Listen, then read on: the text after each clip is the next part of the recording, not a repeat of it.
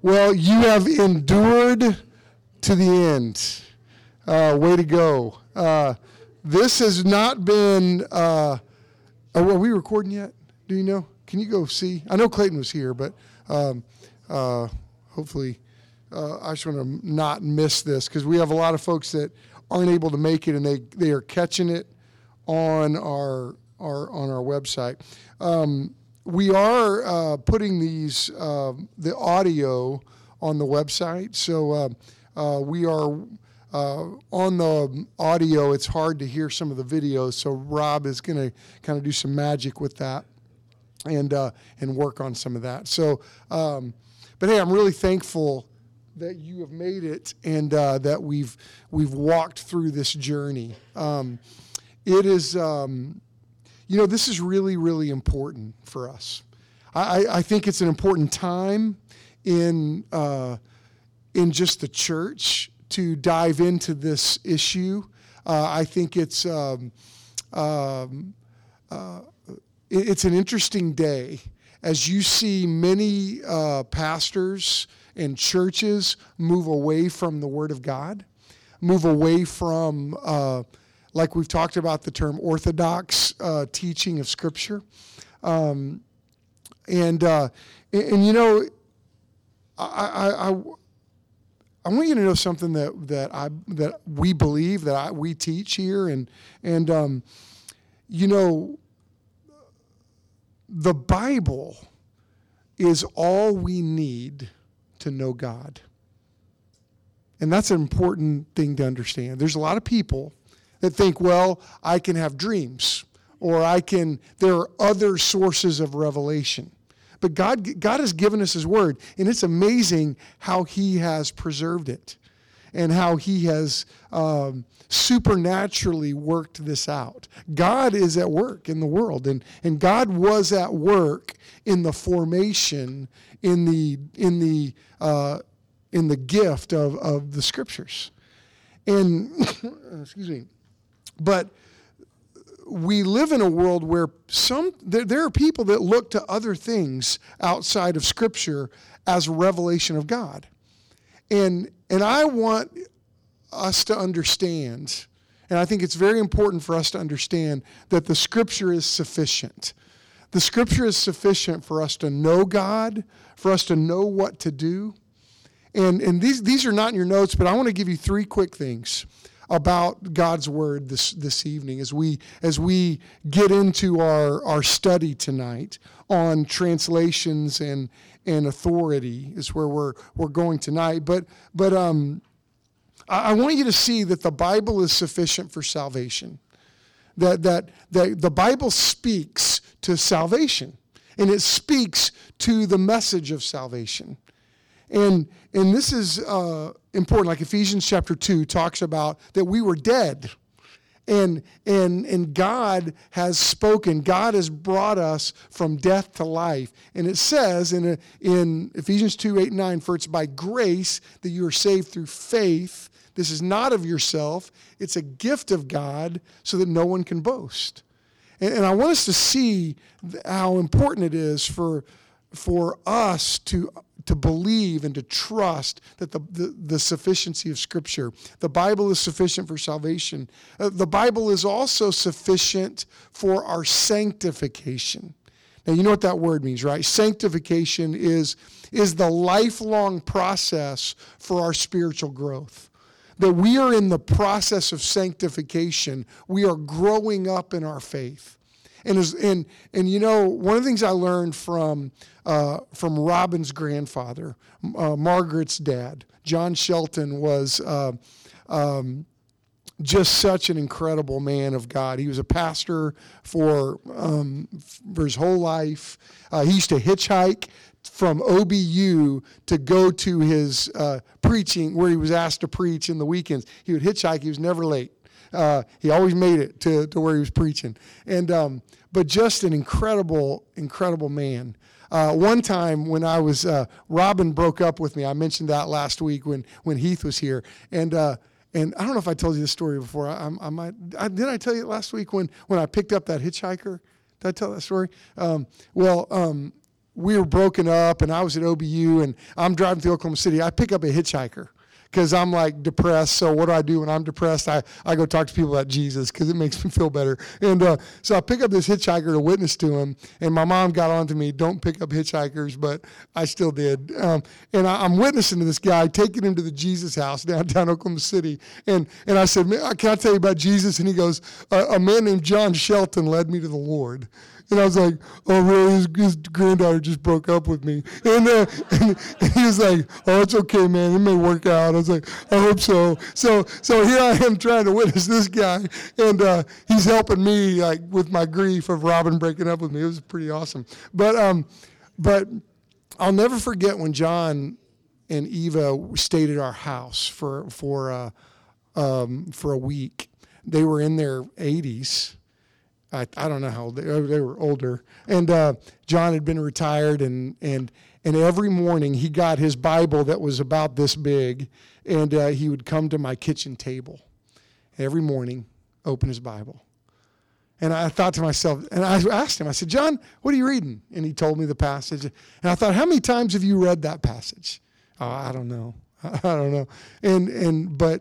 But his actions were like, God, I need you every day. He, even as a retired pastor in his 80s, he never stopped growing. I thought, that's what I want to be like. Because the Bible is sufficient for our sanctification, for our growth. And this is why I want us to trust it, how important it is for us to trust the Word of God. And we live in a day where there are leaders that are, and some are at big churches, that are throwing doubt in the Scriptures. And so for us, we as we listen to some of these doubts, we just thought, you know what? No, we're not going to do that. We're going to be a church that says, look, we trust that God's Word is sufficient for the message of salvation because the world needs Jesus. And God uses His Word to help us understand the path of salvation, and we should proclaim it boldly. The Bible is sufficient for our sanctification. And as we study the Bible, do you know what happens? We get the heart of Christ. We get the mind of Christ. I mean, we understand the will of Christ. And then, do you know what happens? As we do this, we begin to look like the body of Christ. And when I look at the world we're living in right now, I can't think of a more important time for people in the world to see the body of Christ lived out through us. And it's my prayer that we can become a people that reflect the body. We can become the body of Christ like He intended. And you know, when I think about how important it is for us not to neglect the Word. Because if we are confident in the Word of God, we'll study it. And I want you to, real quickly, just for a couple of minutes, I want you to turn to some passages with me in your Bible. 2 Timothy 3, 16 and 17. 2 Timothy 3, 16 and 17. We've looked at this before, but look at what God's Word does in our life. In our lives. Look at this. All Scripture is breathed out by God. Verse 16, 2 Timothy 3, 16 and 17. All Scripture is breathed out by God and profitable for teaching, for reproof, for correction, for training in righteousness, that the man of God may be complete, equipped for every good work. Isn't that amazing that God's Word does this for us? Turn over to Psalm 119, 10 and 11. We're going to do a little Bible drill for just a couple minutes. Psalm 119, 10 and 11. I'll give you a second to get there in your phones. You know, used to, anybody ever do Bible drill when they were a kid? Okay, I went to one of my students' Bible drill class, and I was like, dadgum, I'm his teacher. I got to teach this kid. He just, now it's like, how quick are you on your phone? But it's a different Bible drill. But Psalm 119, 10 and 11. With my whole heart I seek you. Let me not wander from your commandments. I have stored up your word in my heart that I might not sin against you. I mean, look at how God's word, not only, like Paul said to Timothy, it corrects us, it trains us in righteousness, but it helps us not sin against God. Okay, Hebrews 12, 5 and 6. Hebrews 12, 5 and 6. Turn over real quick. Hebrews 12, 5 and 6 says this, "My son, do not regard lightly the discipline of the Lord, nor be weary when reproved by him. For the Lord disciplines the one he loves and chastises every son whom he receives." And we see that God disciplines us. He uses his word to discipline us and to correct us, to make us right. Titus 2, 11 through 14. Flip over to Titus 2 real quick. Titus 2, 11 through 14 says this, "For the grace of God has appeared, bringing salvation for all people, training us to renounce ungodliness and worldly passions, and to live self-controlled, upright, and godly lives in the present age." Man, how important that is. Oh my goodness. Verse 13, "Waiting for our blessed hope, the appearing of the glory of our great God and Savior, Jesus Christ, who gave himself for us to redeem us from all lawlessness and to purify for himself a people for his own possession who are zealous for good works." And I love it how God is producing in us a people that are prepared for him, a people that are expectant. Ephesians 6, 10 through 13. Turn over there real quick. Ephesians 6. This is what God is doing in our lives, how he's using his word. Finally, be strong in the Lord, verse 10. "Be strong in the Lord in the strength of his might. Put on the whole armor of God, that you may be able to stand against the schemes of the devil. For we do not wrestle against flesh and blood, but against the rulers, against the authorities, against the cosmic powers over this present darkness, against the spiritual forces of evil in the heavenly places. Therefore, take up the whole armor of God, that you may be able to withstand in the evil day, and having done all, to stand firm." And we see how God's word prepares us for the spiritual battle. And this is important for us because we forget sometimes that we are in a spiritual battle. And we cannot be lax with Scripture and lax in understanding the Word of God. We've got to come and wrestle with these things and trust the Lord. Hebrews 12, 7 through 11. Hebrews 12, 7 through 11. I know I had you turn to Hebrews 5, but I like this. Hebrews 12, 7 through 11. It says this, "It is for discipline that you have to endure. God is treating you as sons. For what son is there whom the Father does not discipline?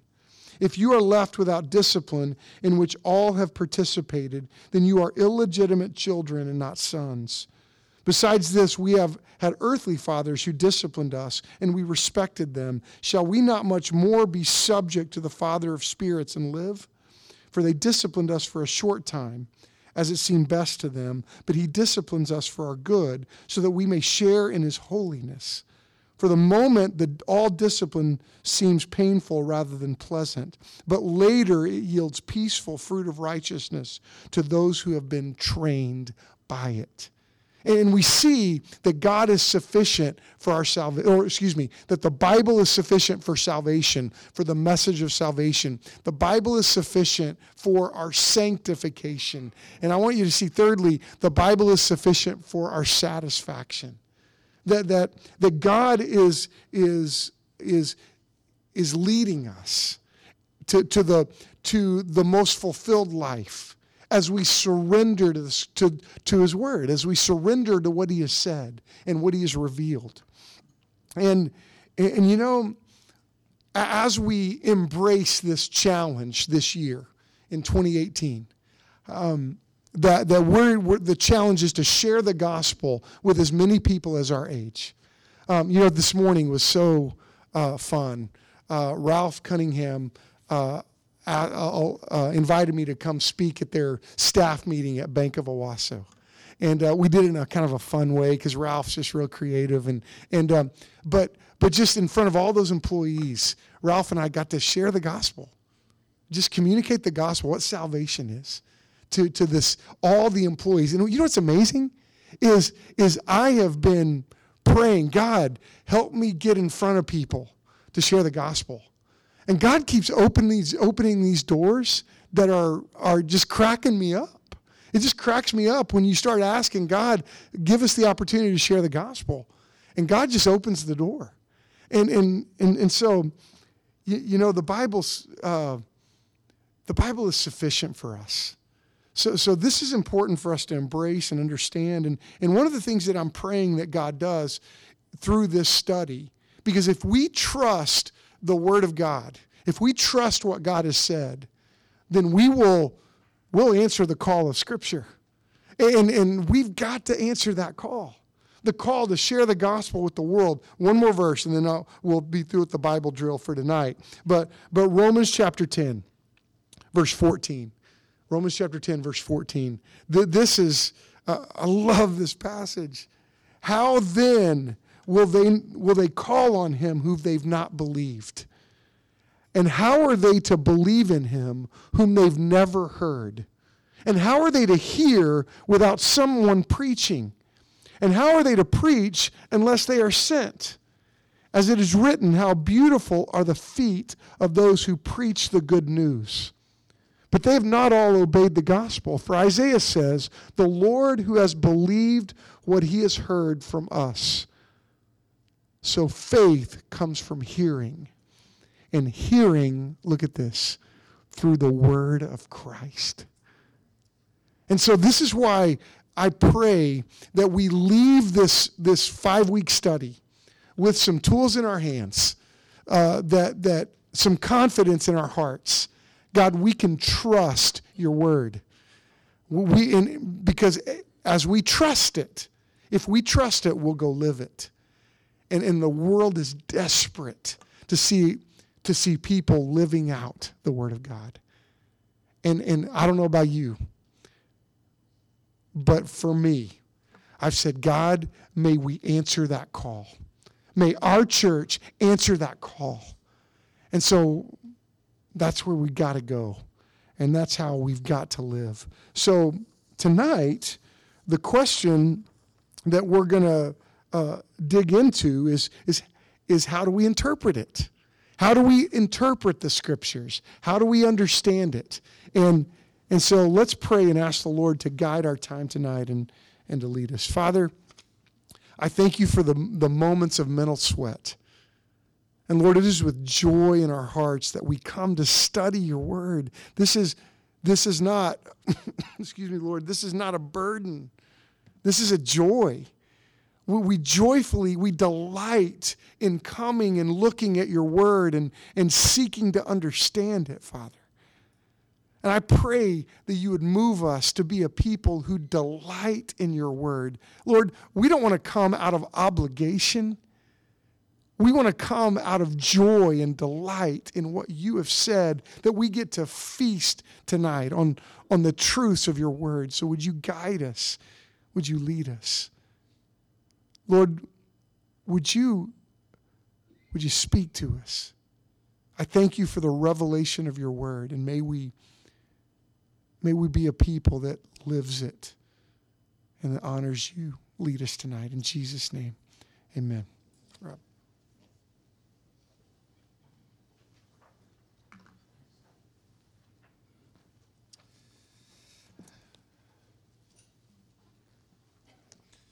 Well, good evening.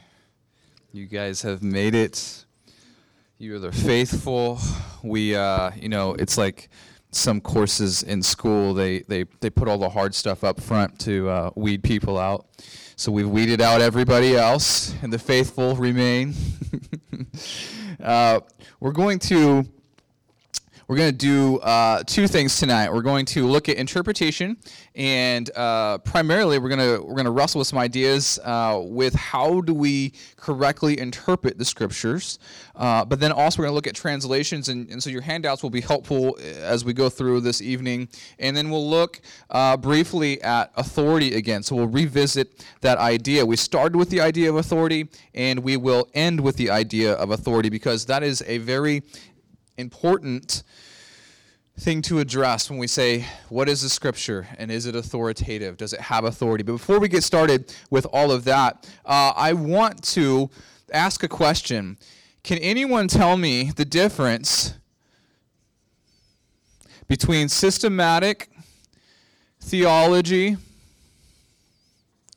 and biblical theology?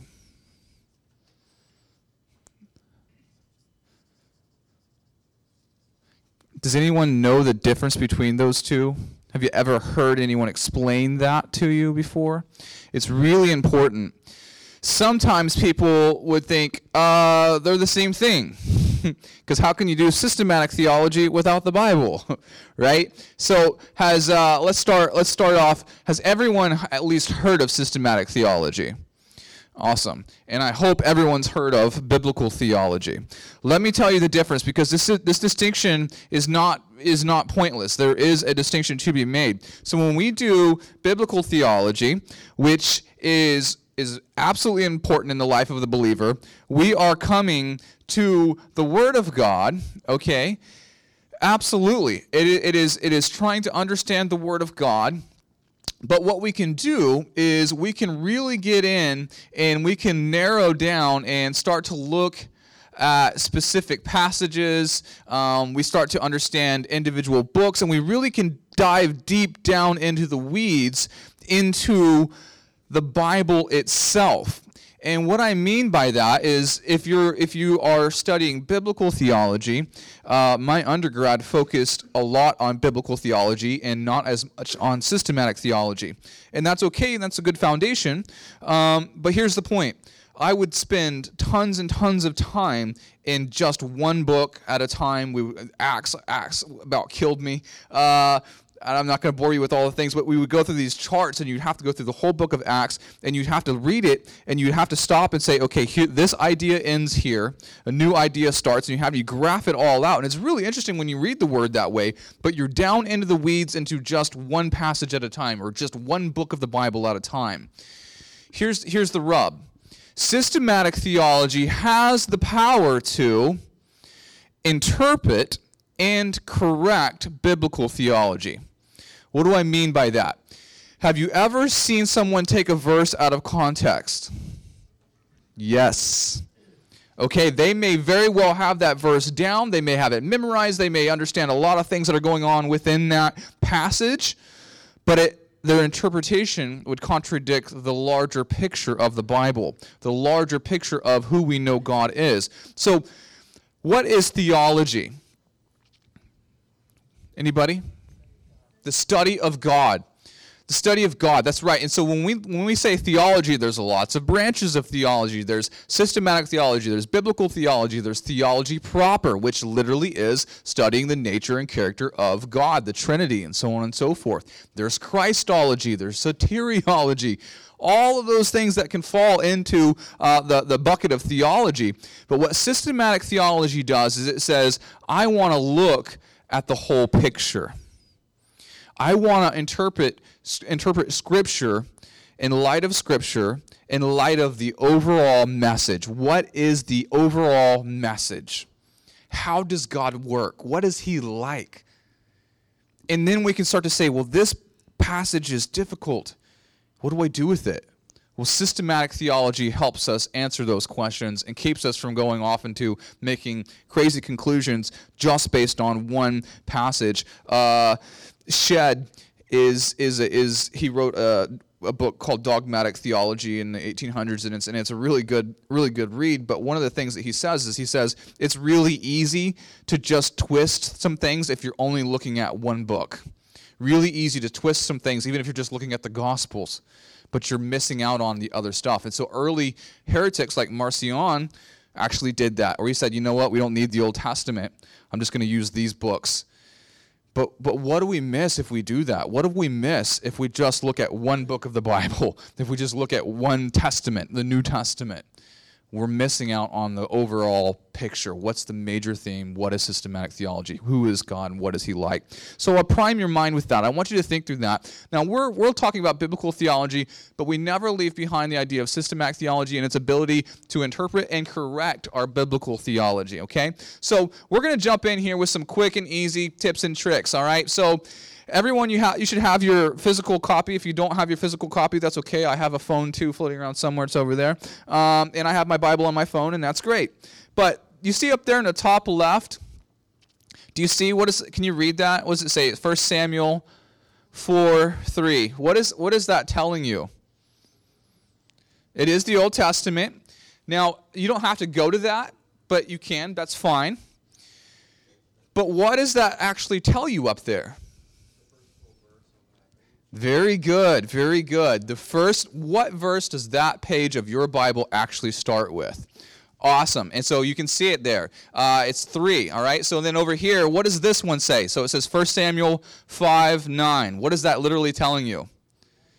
That's how it ends, isn't it? If I went down and looked, 5:9. Verse 9 is the last verse on that page of the Bible. So it's a little quick, easy trick to help you navigate your word. You're like, where does this end? Do I need to go to the next page? Easy. Look up at the top and say, this is the last verse that this page is going to give me.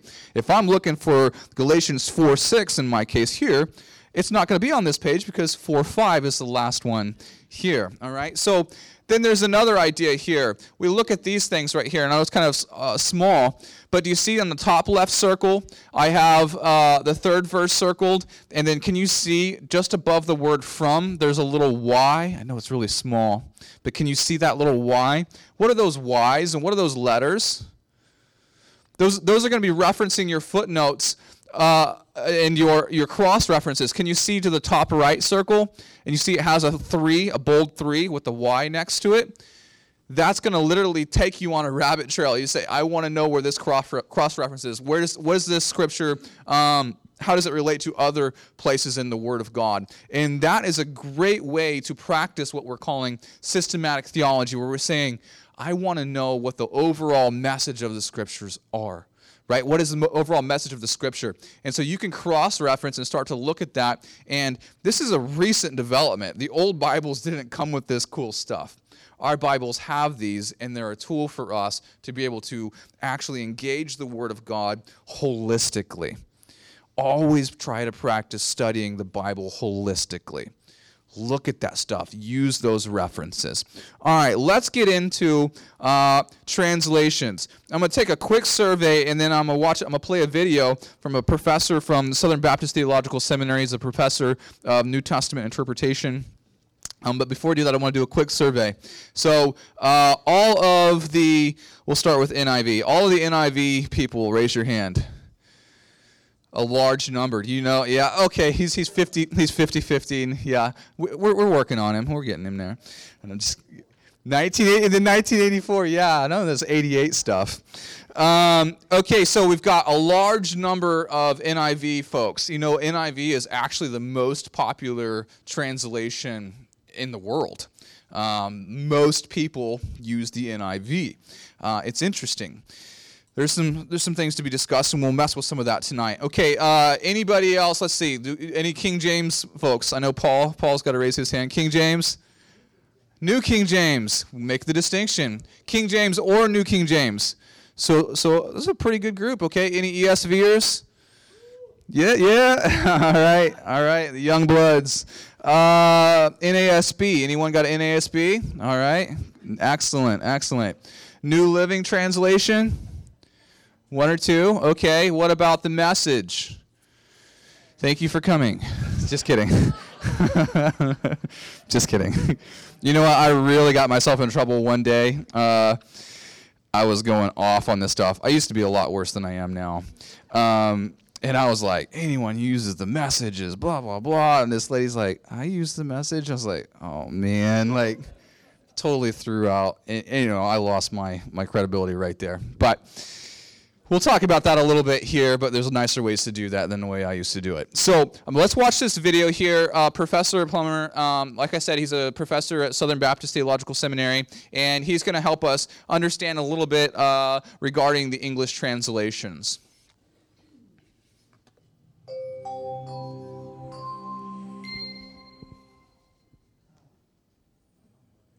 One of the most common questions I get asked, honestly, is what is the best English Bible translation? And no joke, when my wife was delivering our first baby in the hospital, she was in labor. The female doctor was talking to me, and she said, "Now, what is the best English Bible translation?"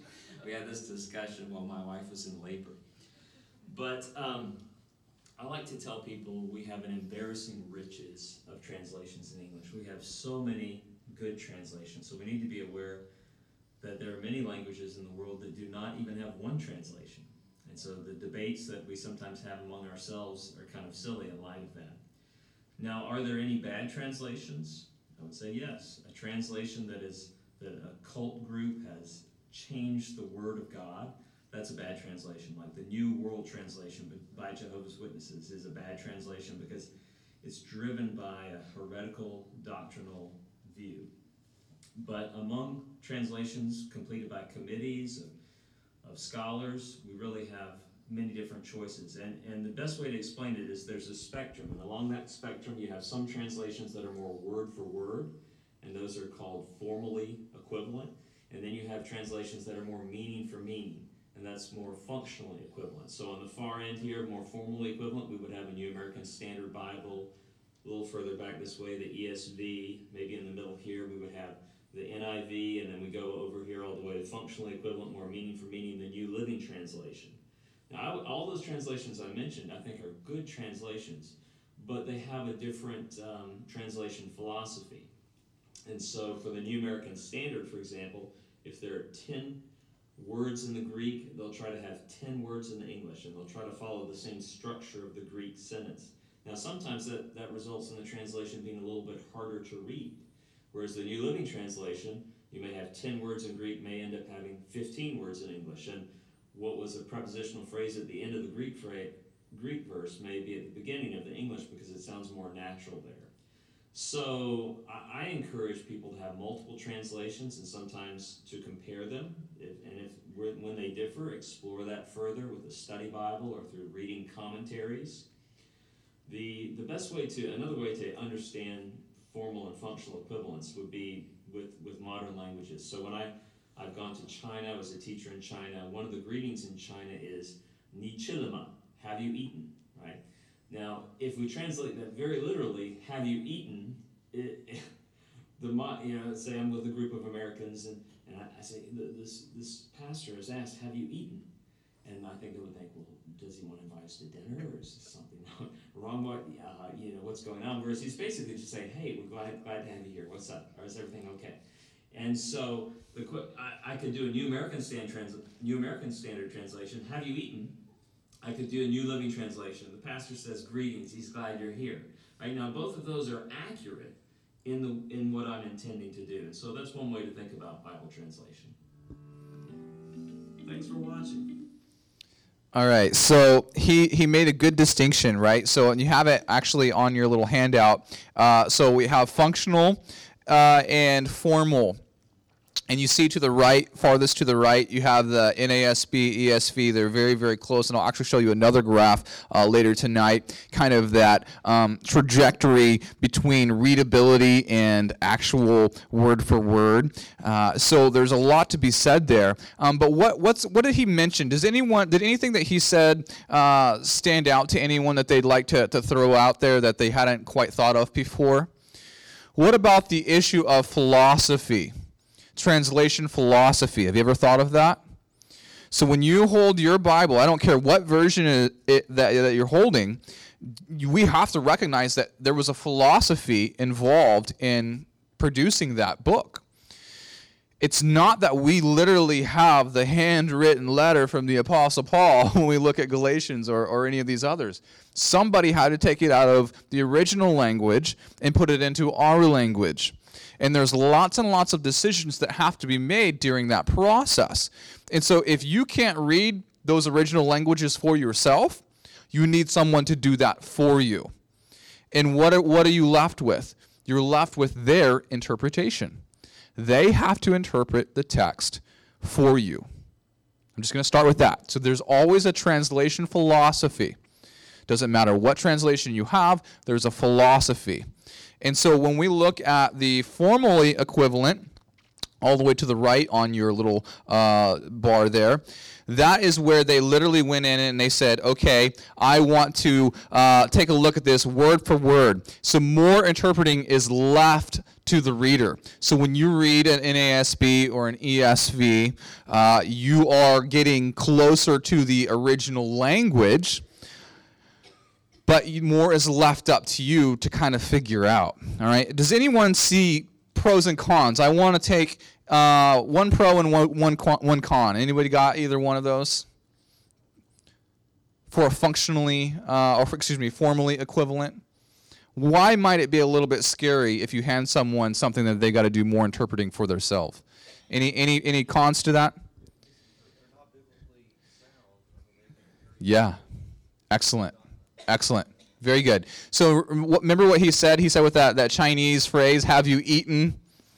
So if you gave something like that to someone and they're like, what is this meaning? And then that could be problematic, okay? Now, I think his example, with all due respect, I think that's the the hyper end of the spectrum. We're not going to come across, an ESV or NASB is not going to come out with something quite that far off where we're like, man, that doesn't make any sense in English. Whereas if someone says to you, have you eaten, you're going to think, he wants to go eat or he's going to feed me. And so there is some interpretation that does happen, but the philosophy is, and I absolutely agree, and he's way more qualified than I am, but I think he's using that hyper example there.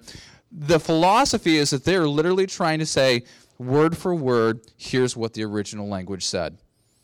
But what we have to look at when we're interpreting from the original language, so I'll write an O and an L, into what we call the receptor language. Sometimes this is called the transmission language or transmitter language. So let's say that this is Greek, and let's say that this is English. What you have is you have all sorts of issues with getting from here to here, because words in the original language may not have an equivalent in the receptor language. Or the words over here have such a wide range of meaning that when we get it over here, it's kind of like, what do we do with it? Has anyone ever heard that context determines meaning? I hope everyone's heard that. Well, even in the translation process in the very first step, getting it from the original language to the receptor language, we have to do that because there's something called semantic range.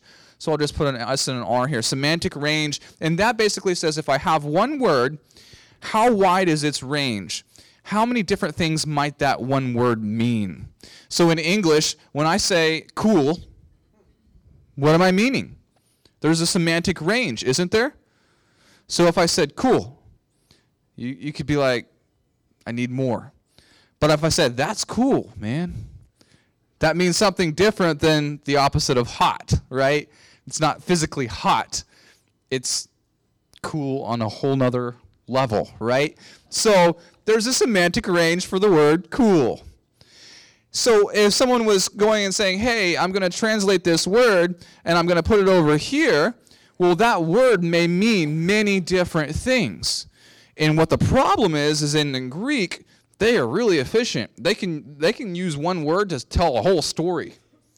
And so when it comes and pops over here, then we're like, what do we do with it, right? There's one word, for example, that in the Greek can mean heart or bow or emotion.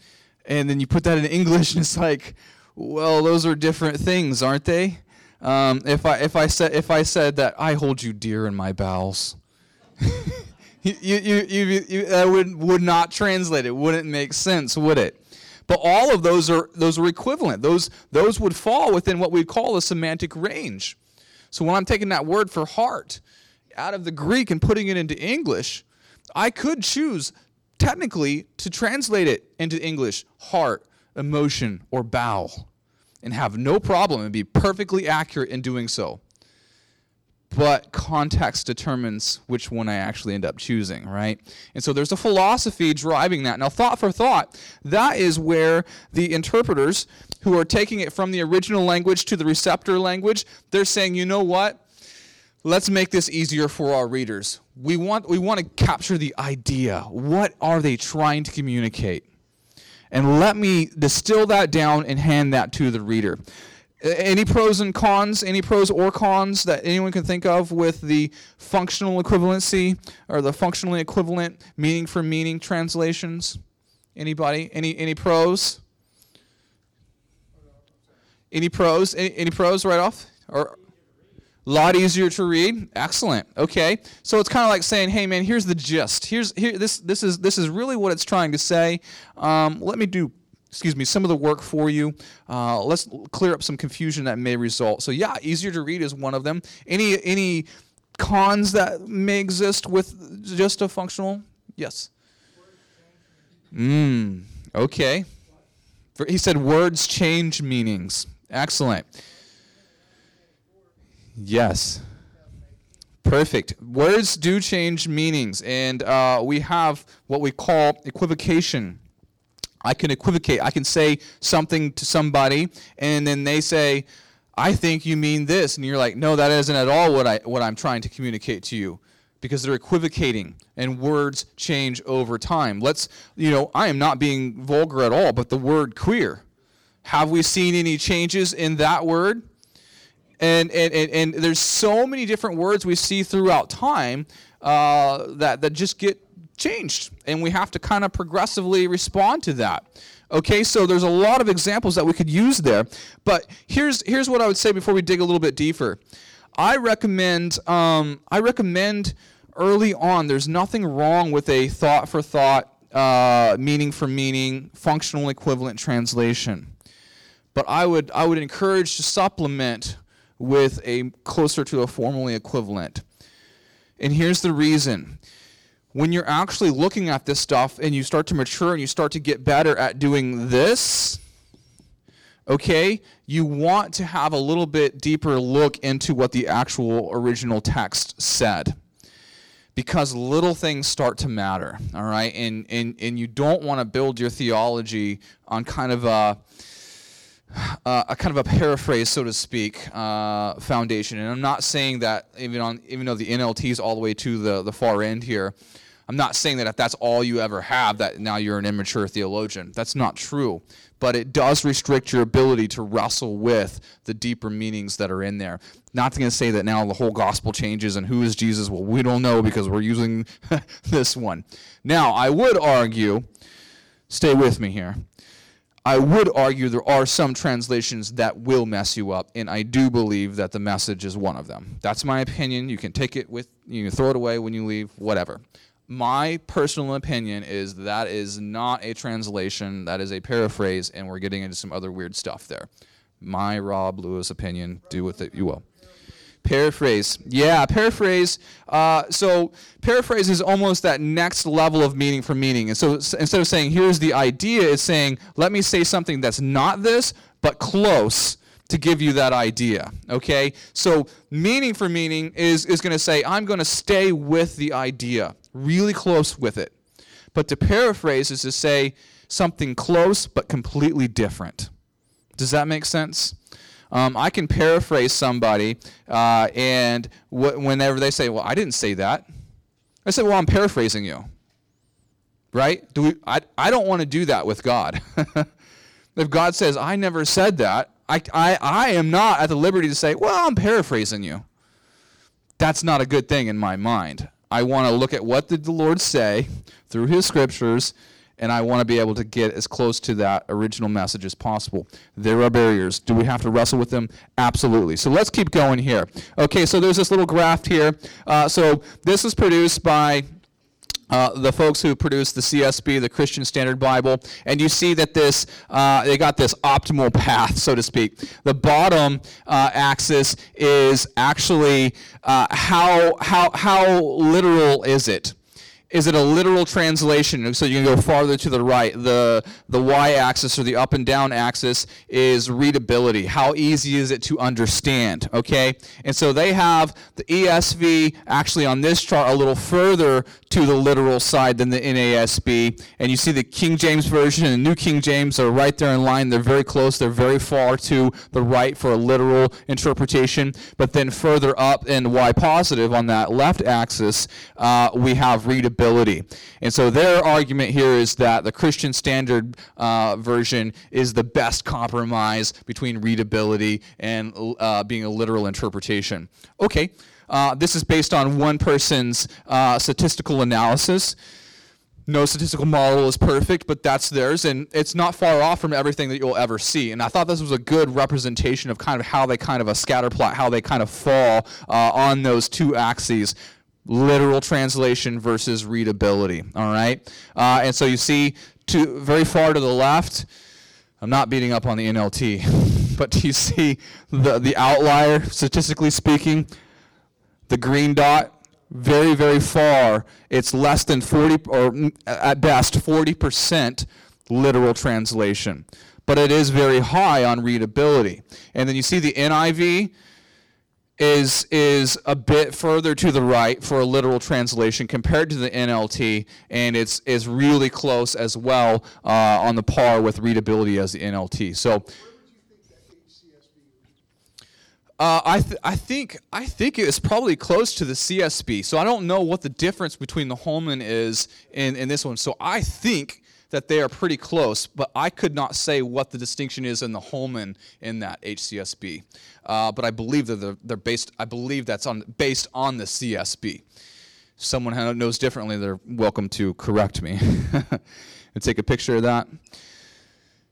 Then I won't change it. Any questions? Any questions on that before we move on? Mm-hmm.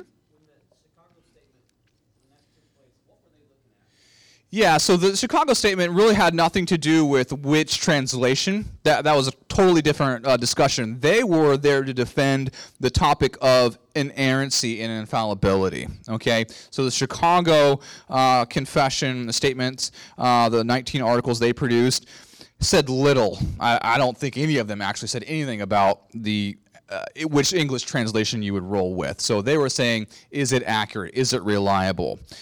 Translations would be kind of a little bit of a different conversation, but that's a good question. All right, so let's keep moving on here. So I said philosophy. So I'm an ESV guy primarily.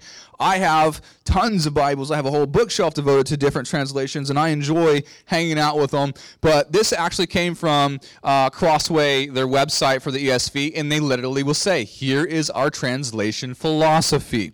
So if you're looking to get a new Bible, I recommend trying to find out what their translation philosophy is, because it matters. All right, so I'm not going to read this whole thing, but I highlighted, or I made in bold, word for word. You see there, and it says, in contrast to the ESV, some Bible versions have followed a thought for thought rather than a word for word translation. Philosophy emphasizing dynamic equivalence rather than essentially literal. So there's a lot that goes on there, and they don't beat up any other translation. They're just telling you this is our philosophy. Take it or leave it.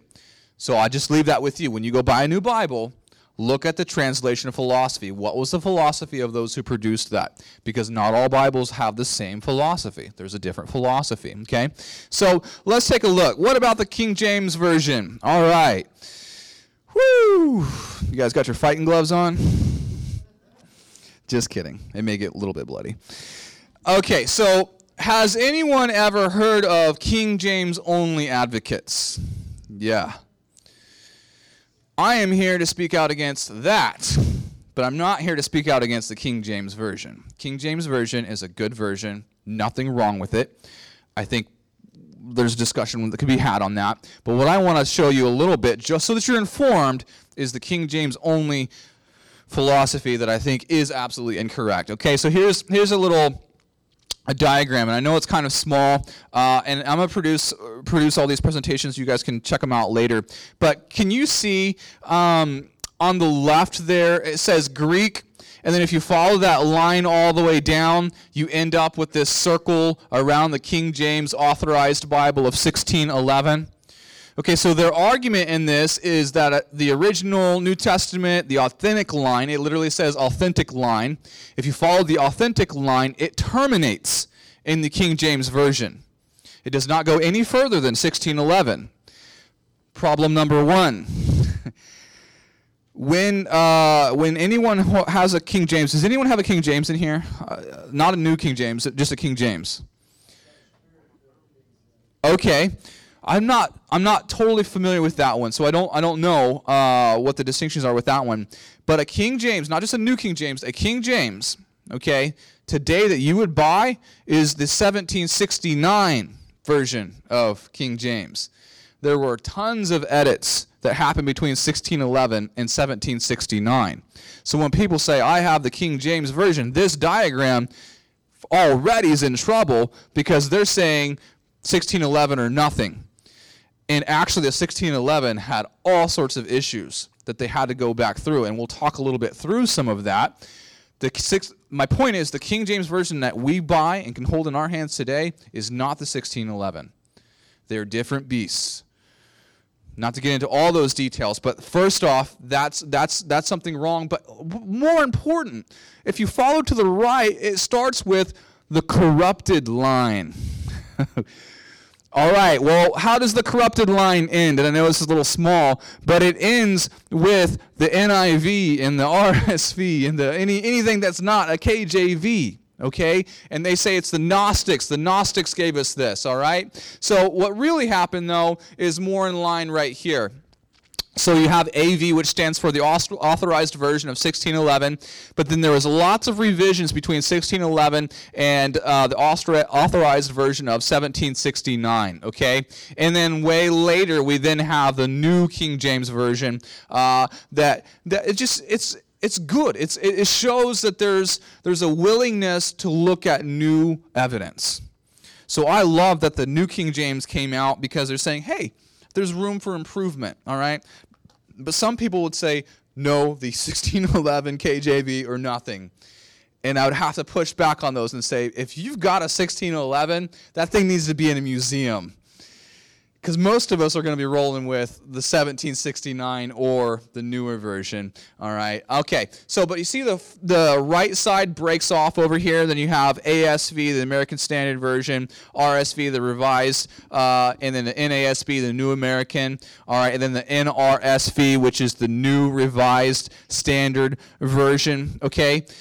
So do you see at the bottom left, it says Textus Receptus? Can everybody at least see that? I know my diagrams are a little bit small tonight, but can you at least see Textus Receptus there? Anybody know what the Textus Receptus is? Oh, I like the way you think. I am from Texas, and I'll roll with that.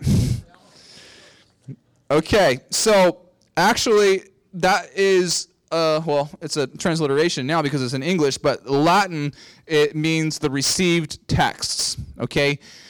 All I really want you to know is that the King James Version is built on this Textus, now I can't say, now I want to say Texas, the Textus Receptus, all right? So the TR is how it sometimes is abbreviated, all right, leads down this path to what we would call the King James Version, okay?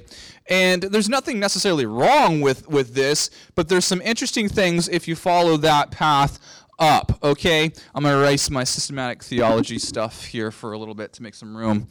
Okay, so if we went up from here, where did we get the received text, so to speak? Well, some people argue, and I think it's kind of funny but kind of true as well, that both Erasmus's Greek New Testament and coffee started the Reformation. Has anyone ever heard that claim before? I'm inclined to believe it because I love coffee and I love the Reformation, so there's got to be some correlation there. All right, so basically what happened is in 1516, Erasmus, who was a brilliant scholar in the Catholic Church, produced his Greek New Testament. And what Erasmus did was he said, we need a good new Greek New Testament. Okay, so for a long time before 1516, any ideas as to what was the popular language that the Bible was stuck in? Latin. Saint Jerome, in the 4th, 5th century, translated the word into Latin, and it got stuck there for a very long time. You could not get a Bible in any other language than Latin. Who was speaking Latin anymore? The priests. That's it. Your common person. You know what? So I'm gonna write this down because it's worth actually. I need a Vanna White or someone up here to hold my thing so it doesn't move. Here we go. Multitasking. It's spinning. Okay. So where was I? Oh yeah, the Vulgate. So this actually is Latin for common. What's interesting is that there was a time when Latin was no longer the common language. So when Jerome gave us the Latin Vulgate, he was actually trying to give us a word in the everyday man's language. Because you know what? When everyone was speaking Latin, they weren't speaking Greek and Hebrew.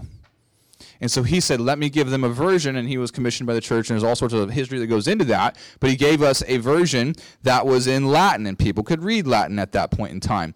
But then it got stuck in Latin, and if you translated the Bible into any other language besides Latin, you could die for it. And we see persecution with people like William Tyndale and all these different folks who that's exactly what happened. They started putting it in English, and they got in trouble. There was all sorts of problems.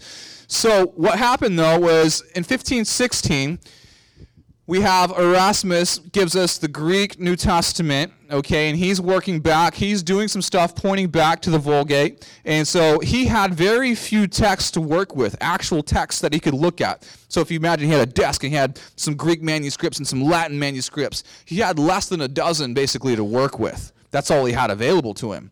So he's trying to get this stuff back into the original Greek, all right? And so he gives us this Greek New Testament in 1516. Around the same time, coffee from Arabia starts showing up. And people started drinking coffee and hanging out and talking about the Bible, talking about Erasmus's new Greek New Testament. So that is my justification for being a theologian who loves coffee. There's history behind it, all right? So that's what the good old guys used to do, all right? So anyone who says that it's a sin, they need to go back to the 1500s and deal with it. Okay, so we have here all this good stuff. Well, then later, there was in about 1550, and I say about because I'm not a scholar on this, but I am really close, and I'm actually maybe 1550, but I'm leaving some room. You can correct me. There was basically a few guys who got together. I think one of them was Stephanus, who said, hey, I want to understand what Erasmus did, because there was no thing called the Textus Receptus at that point. Well, they said, let's go back and kind of look at what he was looking at, and let's get an idea concerning all of these elements that went into this, and unify and give ourselves a Greek New Testament that is accurate and as robust as we can come up with. And they did that. And that became the foundation for the King James Version. So when the King James was when those guys got together and translated it, the King James Version, they were looking back to the Textus Receptus as their foundation for the Greek New Testament, okay? Because it's not like there's just one, volume of New Testament. You got the Gospels and you got all these things, and you say, oh, it's easy. All I got to do is translate that into English. No, you've got lots of manuscripts, and they don't all perfectly agree with one another. There's little different things. None of it's doctrinal. Don't get messed up on any of that. But there's consistency to be sought. And so early textual criticism developed right here, because they're saying, let's look at all the manuscripts we've got, and let's find the most consistency here, and that's going to become our standard, all right? So today, if you're not a Textus Receptus person, you would go with the Nestle and Allen.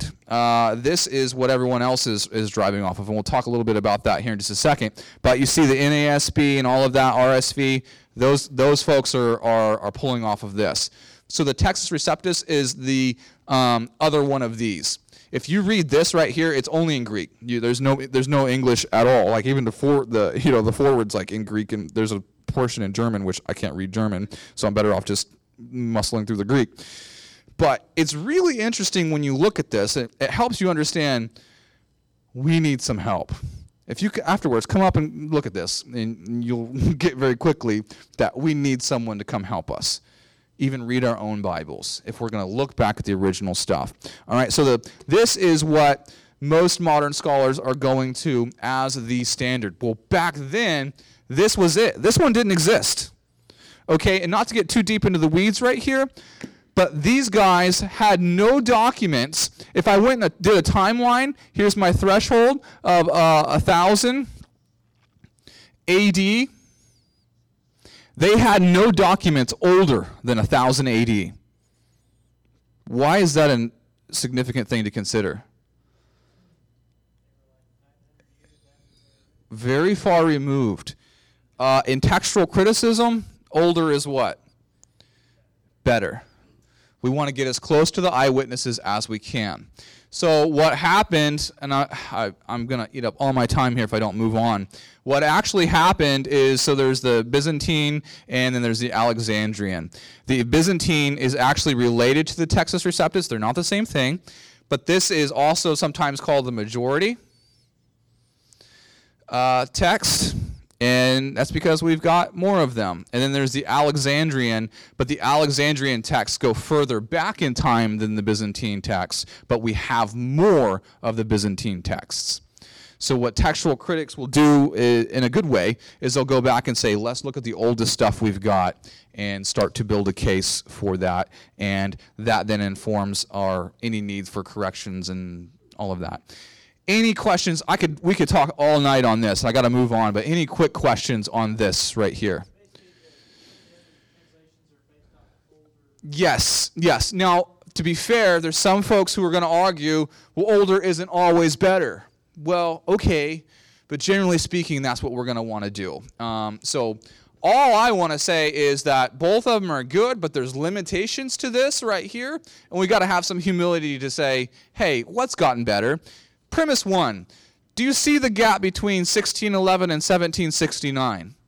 And it says revisions. Why do you think there were revisions? Stuff needed to change, right? And if you read 1611 versus the 1769, they're different animals. I mean, literally different animals. And so they said, okay, we need to change some things.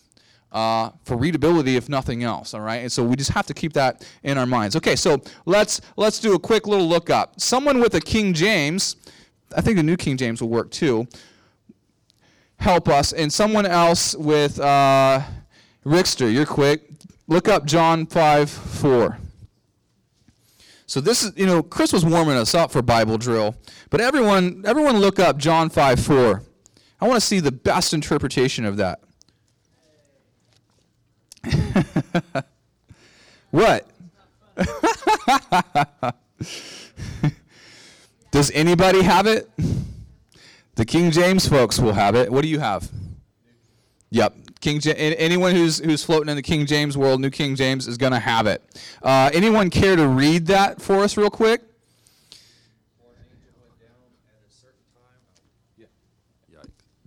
For an angel went down at a certain time into the pool and stirred up the water.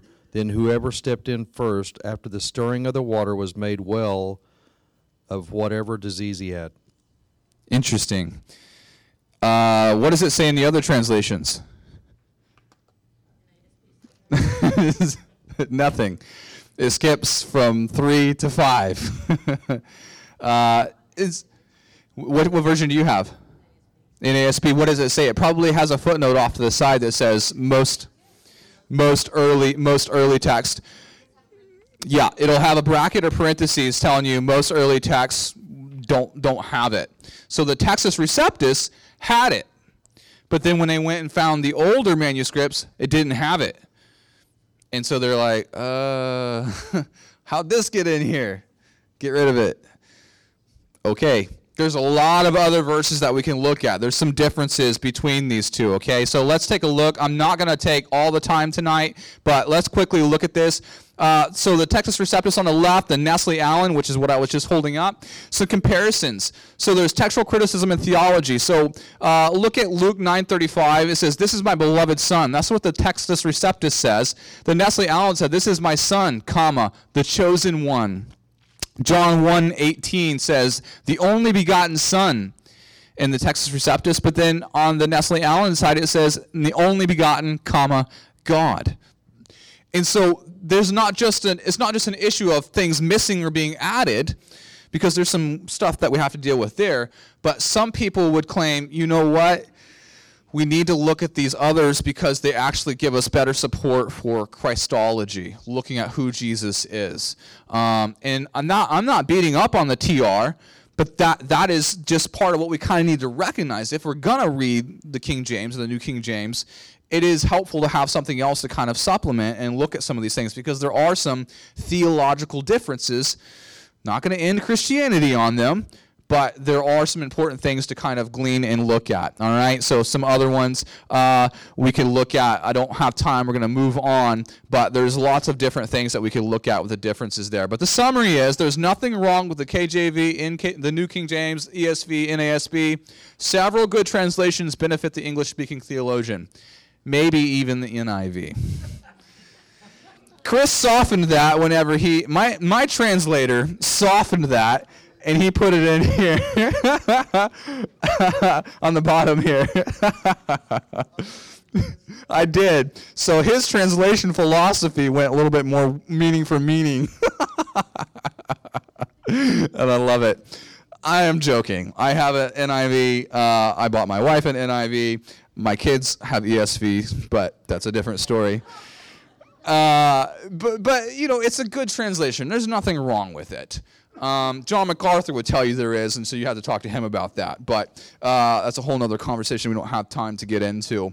But I would say a plurality of translations is a good thing. If you have it on your phone, awesome. I actually like having the physical text and just looking at them, and it's really interesting to see some of the differences. All right, so interpretation. Let's get into this. You don't have to take it literally, do you? Has anyone ever said that to you? You don't take the Bible literally, do you? You don't take that literally. It's something that comes up all the time. So interpretation. Biblical authority is an empty notion unless we know how to determine what the Bible means. So J.I. Packer says that. I can talk about authority all I want to, but if I'm messing up the interpretation, what's my authority foundation there, right? So proper interpretation is essential to talking about biblical authority, as Packer says, all right? So there's two types of responses we could have to the word. The first is called reader response, and that's like you can say true for you, but not for me. That reading, that interpretation, maybe that's true for you, but that isn't what it means to me. All right, so that, you know, we talk about that. Have you ever been in a Bible study where they say you read a passage and everyone looks up and says, I don't know what this means. What do you think it means? And everyone says, I don't know. We all didn't know anything, but we learned so much. So that's the first way to approach the Scripture, which I think is crazy, but we have it going on all the time, all right? The second one is what we call authorial intent. What was the author actually trying to communicate? So quick quiz. Who's the author of Scripture? God. Does he have a message for us? Yes. Can we understand that message? Yes. So is it up to us to invent the message? No. Okay, we've got to look at it. What does God want us to understand and apply? So context. Never just read a Bible verse. If nothing else you remember tonight, remember this. Never just read a Bible verse. Because if you just read a Bible verse only, you are not paying attention to context. And context is critical. Look at what's around that verse. Now, memorizing verses, that's cool. You know, it's not like I can't memorize one verse. I got to memorize the whole book or nothing. That's not what I'm saying. If you go to a verse, someone throws a verse in your face. I've had people say, well, what about this? And it teaches explicitly this, this, and this. And it's like, okay, let's go and check it out. And then bam, bam, bam, you start to see that is not at all what it means. And it's really easy to rip one verse out of context and make it serve you rather than have it in its place, and it actually searches you. And that's the difference. We come to Scripture not to search Scripture, but to have Scripture search us. The God of the universe communicating to us has a message that we need to hear. And that means we never just read a Bible verse out of context, all right? So context, There's the passage. There's the immediate context. Then there's the larger section, which may be the chapter, okay, and the rest of the book, or the Testament, or the rest of the Bible, all right? So we've got to think about this, and when we come to reading the Word of God, we've got to understand these things. So here's a little quote. It says, "And his neck was broken, and he died, for the man was old and heavy." All right, someone apply that today. What? Do some neck exercises. I don't know. All right, so the actual passage is back there in 1 Samuel, and it actually has a context, doesn't it? So we would need to kind of understand what was going on there, all right? So there's 4 steps of interpretation. This is really important, all right? So we got to first off understand, what did it mean to them then? This was not written to you and me, in a way. There's a first-order audience, and we need to understand, what did this mean to the first-order audience, because we are the second-order audience.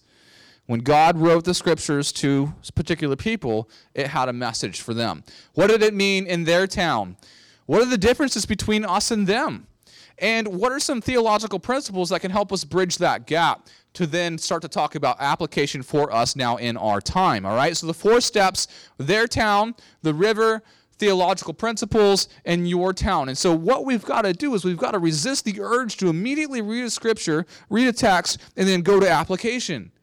If you go straight to application, you're going straight to 4. You're going to your town.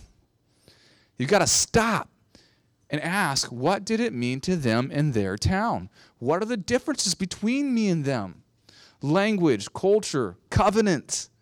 Lots of things that can separate us that we've got to stop and think about before we start to talk about what it means in our town. But an example of a theological principle that helps us build that principalizing bridge is things that transcend those things in the river: culture, time, testament. Can you think of anything? The nature of God doesn't change, does it? In one of my classes, I had to come up with some application to an old passage in Deuteronomy, and it said that you should build a parapet around your house lest a man fall off and his blood be on your hands. That's it. That was all we had. And they're like, interpret this. Give us the application. I don't know what a parapet is, right? So I had to back up and look into that, right? But basically, they build these little fences around the tops of their house because in that day, people slept on their roofs, and that was a common practice. And we're like, what are you doing up there? If you fall off my roof, that's your fault. But they lived in that culture. We need to understand what that meant to them. And also, what's the principalizing bridge? Well, God wants us to care for our neighbor. He wants us to do good to others, and it is our responsibility to look out for the interest of other people. So I see it. That God would have me to look out for my brothers and sisters. And then if someone is injured on my time because of my carelessness, in a way, I'm responsible. Now, Old Testament, we've got some different things to work through, but if I'm just careless with things, I think God will hold me responsible, because that's a theological principle that God didn't change. He didn't say, you know what, I don't care, do whatever you want, be as careless as you want, speed down the highway, drunk drive, and do all those great things. To me, not driving drunk is building the parapet around your roof today. Because I think here we're on soapbox, if you're a drunk driver and you hit someone and kill someone, do you think God's going to hold you responsible for that? I think so. So there's a lot that can be said on that topic, but keep these points in your mind. First, what is it? What is the context? What does it mean to them? Okay? So there's 4 other elements to consider. Terms, the things that repeat, key words, nouns, verbs, right? Grammatical structure. They help us understand the meaning of a text through the use of verbs, nouns, prepositional phrases, and so on. Literary form. Is this a historical outline like Joshua, or is it a theological outline like the book of Romans? And what's the atmosphere, the underlying tone, okay? So let's take a look at this. Does everyone know what a prepositional phrase is? So the cupcake with sprinkles is yours. The cupcake with colorful sprinkles, those are all prepositional phrases. We climbed up the very steep hill. So let's do a quick little quiz. Question 1. There are lots of birds nesting. Which one of those 3 is a prepositional phrase? 1. That's right. Under the eaves. after school, the children played tag at the park. All right, so that helps us put things in context, because if we throw up Galatians chapter 3 here and we read this, we can see different things, okay? Prepositional phrases. But first off, what do we want to do? We want to look at any words that are repeated. See any repeats showing up? What would you say a theme of that passage is? Faith and spirit. Do you see spirit popping up all over the place? He is saying, here's the theme, guys. Here's what I want you to get. But the prepositional phrases, like it says, having begun by the Spirit, right? Perfected by flesh, through faith. You got all these interesting things that you have where we can see clearly that God wants to communicate something to us. And when we come to this passage, we would do well to stop and take our time and look for that theme. One, we ask the question, what does it mean for this to be in context? So we did some stuff, but what do we need to do next to put this in context? Anybody? That's right. I need to zoom out, right? I need to look at Galatians 2 and Galatians 1 and Galatians 4 and 5. We need to look around. Who's Paul? What's his style? Okay, great. So I understand that I am saved by faith, not by works of the law. Is this a biblical theme? Can I build some systematic theology into this? Yes. Right? Because this one passage on its own is good, but that's not the end of the story, is it? Yes, that is theology right there. Absolutely. But what does the rest of the Bible say on that topic? Because that's going to give us that holistic view of what it means to truly be saved by faith and not by works of the law. All right, so we're clipping here, and I got to end. So I want to quickly go into interpretation. Does the Bible have authority today? I want to show you just a couple-minute clip here, and we have time for it, and then we're going to end after that. But this clip is a panel of some individuals, Tim Keller, Alistair McGrath, I forgot the Catholic gentleman's name, all good guys. And then there's a guy named, here I just set this up badly, so Brian McLaren, anyone knows who he is? He's different. So this is going on the internet, whatever. But you'll see some stuff. So here I am messing with stuff because I'm not going to play the Brian stuff. But I want you to hear from Alistair McGrath and Tim Keller and this other Catholic fellow. Yes, I'm going to make you listen to a Catholic, and you'll be okay. Their question is biblical authority and culture. What do we do with it? And I think it's really interesting. That we're in a rather more difficult place than you are, and that we need some help on this one. But just continuing the conversation, I think one of the big issues is not simply treating Scripture as a text which throws ideas at us, but much rather showing, look, here are ideas which, if embodied in my life, lead me to act in this way. I think really it's about the personal assimilation of the values, the narratives we read in Scripture, which form me as a person in certain ways, which leads me to act in certain ways. In other words, I'm internalizing what I read in Scripture, and I'm saying it makes me act in this way. This is something I believe to be right, but I believe it's something that is actually embodied in me as a person, and I bring it to this situation in this way. And the reason I'm emphasizing this is it's very often easy to read Scripture in a way that says this is true, but actually conveys the impression it's not real. Now, one thing I want to try and emphasize is that we need to be able to read Scripture in a way that it demonstrably affects the way in which we think and the way in which we act. And I think that one of the difficulties we're encountering is that people are seeing a mismatch between what they think this text says and what we actually do.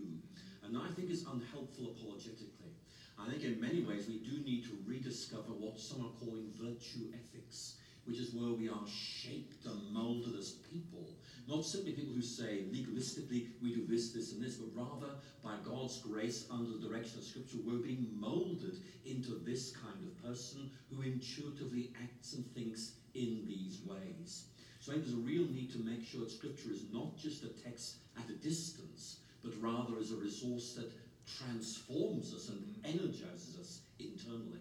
Tim, do you find, just based in New York, do you find that it's harder for the average Christian that's living in kind of a Western, consumer-oriented culture that's not necessarily suffering too much in terms of physical needs and just some of those basic things that, as we look at the church throughout history, has been a huge motivator for people staying close to Christ, running towards Scripture, and that becoming a source of hope for them in the midst of that kind of a world? Are there some unique challenges that you're finding, and Alistair, feel free to jump in too, from your context, that this kind of post-Christian Western world is presenting to us that we haven't encountered much in the past? Or is it similar to some time in the past?